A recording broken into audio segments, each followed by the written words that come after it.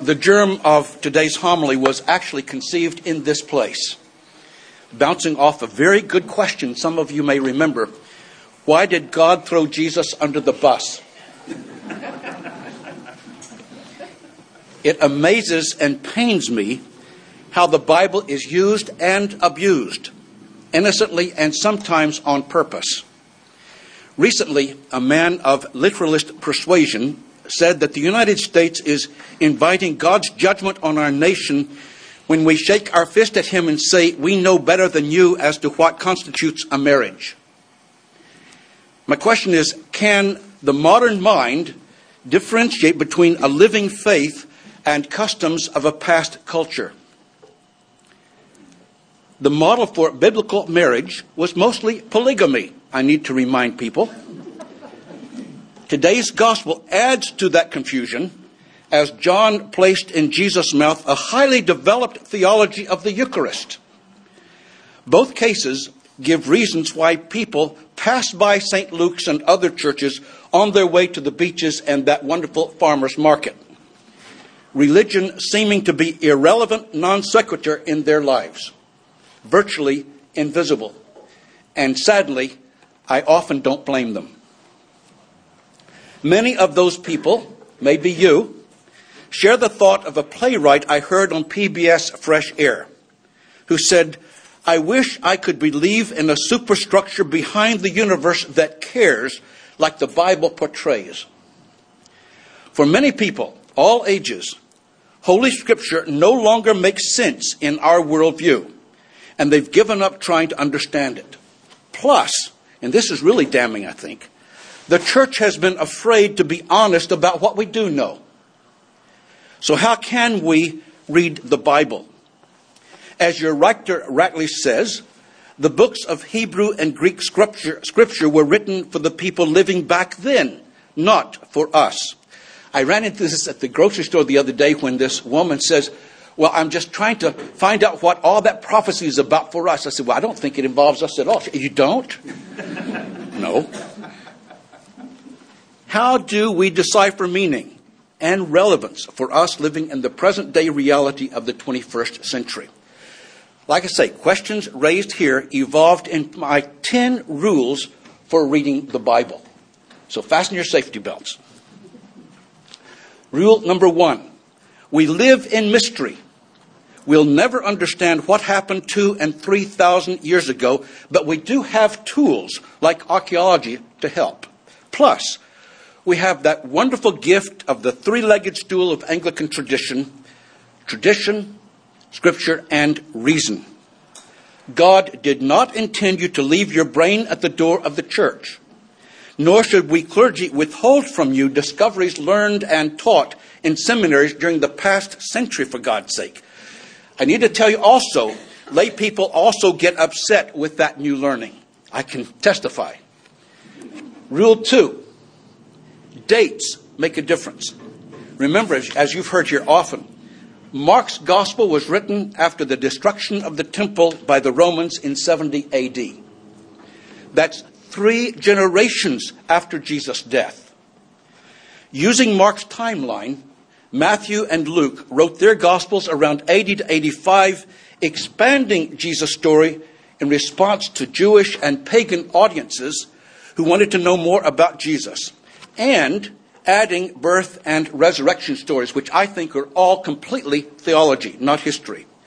Remember, Mark simply began his gospel with Jesus' baptism and ended with the empty tomb. Years later, someone added little bitty paragraphs because they really need a resurrection story there. Rule 3.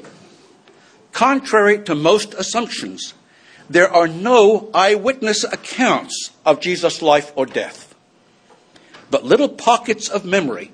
Remember, David talks to us about pericopes? They're passed down by oral tradition, told over and over, polished like stones rolling in a stream. Only when Jesus didn't return, as hoped and expected, did those little gems of memory get written down. Rule 4.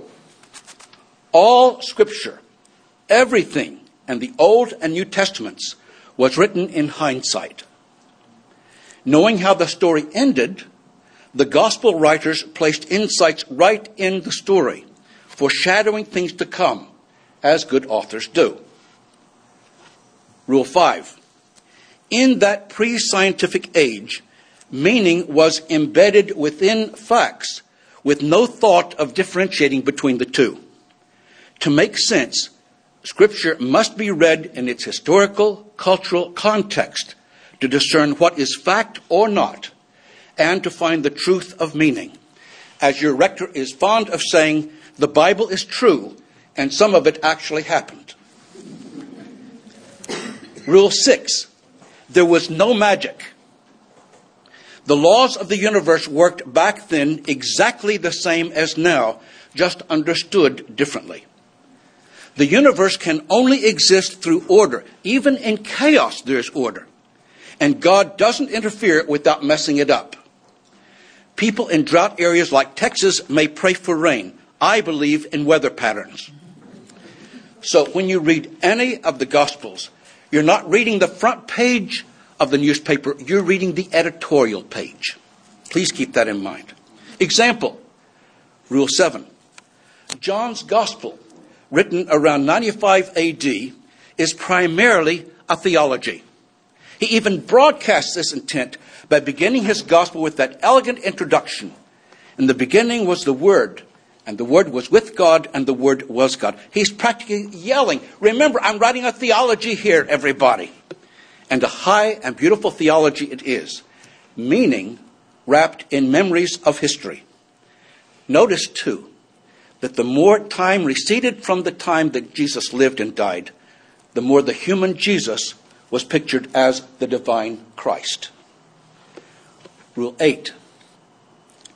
The writers of the Bible were more sophisticated than to be read simplistically or literally, as we try to decipher what they were trying to communicate, what they had discovered, remembering that we live at least 500 worldviews away from their perspectives. We can enter their worldview, but we don't have to live there. And that's where a lot of people get into trouble. They keep trying to live in that mindset, and it just doesn't exist. Without understanding that, the Bible can become a barrier to faith and to our relationship with Jesus. Rule 9. Speaking of Jesus, how many of you here, because most of you have heard it before, know what Jesus' real name was? Remember? Joshua. In Aramaic and Hebrew, Joshua, Yeshua, as they said, which evolved through Hebrew, Greek, and Latin into our English, Jesus. One of my favorite New Testament scholars, Marcus Borg, grew up thinking, as most of us did in Sunday school, that Jesus was God walking around on earth knowing everything. So, Marcus reasoned, if anyone had asked him, what is the theory of relativity? He would have said, E equals mc squared. Just nobody ever asked him. If Jesus was a real human being, as the creeds affirm, then he didn't have foreknowledge of what was going to happen. In other words, he lived and died by faith. A real human being like we are. I think Les Miserables, I don't know if you've been seeing that lately on PBS, but just wonderful productions of it. It captured a great description of Jesus' spirit. To love another person is to see the face of God. I think that's marvelous. Rule 10. Listen carefully to this one, because it may clarify the gospel we heard this morning and the gospels we've been hearing for the past several weeks about the bread of life. Anytime you read Jesus saying things about himself, you are hearing the beliefs of the early church about Jesus, including all the I am sayings found only in John's gospel, as we heard today. I am the true bread that came down from heaven. Jesus was not an egotist walking around bragging about himself all the time. It was his focus on others that made him so transparent. Likewise, anytime you hear Jesus talking about his suffering and death on the cross, you are again hearing the words, the creeds of the early church, not the words of Jesus. As a human being, He was limited to his time. He did not know the future, that he would be killed, nor did he want to be. Reading the Gospels, you'd think Jesus knew all along what was going to happen to him, walking around, with all the answers in the back of the book, speaking lines in a predetermined script, knowing that the outcome was that his heavenly Father was going to throw him under the bus as a sacrifice for our sin. But that solution works only in the Hebrew sacrificial system designed to placate an angry God, and doesn't reflect Jesus' image of a loving heavenly Father. You even saw this reflected in today's collect, sent him as a sacrifice for our sin. Nor does it allow for Jesus' own free will, his courage and integrity, being true to himself and to his vision of the kingdom of God.